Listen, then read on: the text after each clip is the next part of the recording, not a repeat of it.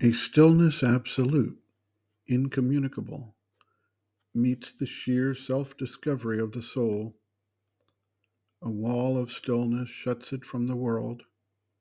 A gulf of stillness swallows up the sense and makes unreal all that mind has known, all that the laboring senses still would weave, prolonging an imaged unreality. Self's vast spiritual silence occupies space. Only the inconceivable is left, only the nameless without space and time. Abolished is the burdening need of life. Thought falls from us. We cease from joy and grief. The ego is dead.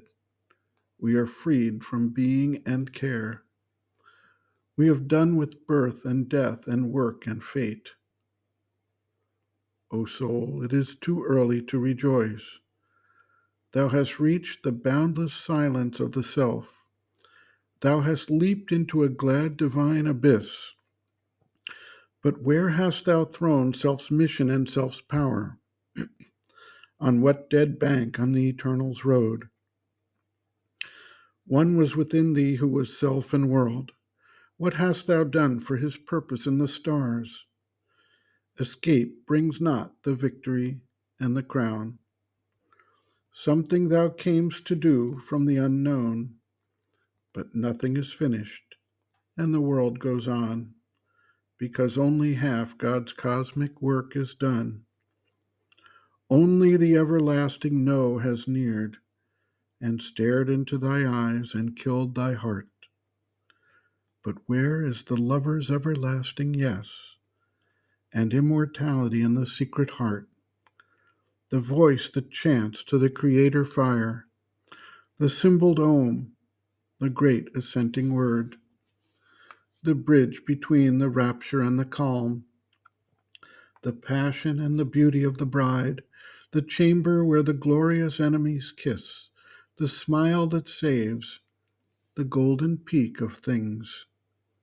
This too is truth at the mystic fount of life.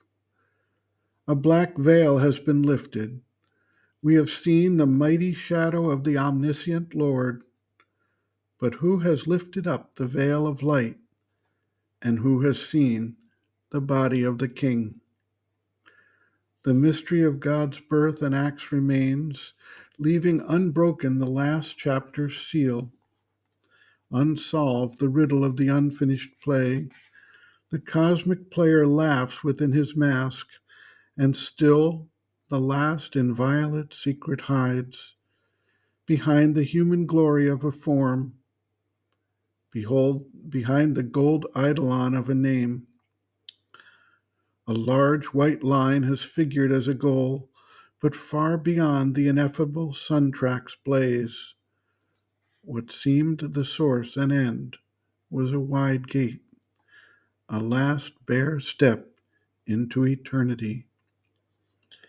An eye has opened upon timelessness.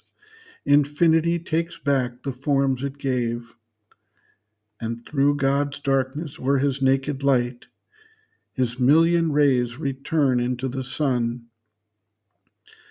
There is a zero sign of the Supreme. Nature left nude and still uncovers God. But in her grandiose nothingness, all is there. When her strong garbs are torn away from us, the soul's ignorance is slain, but not the soul. The zero covers an immortal face. A high and blank negation is not all.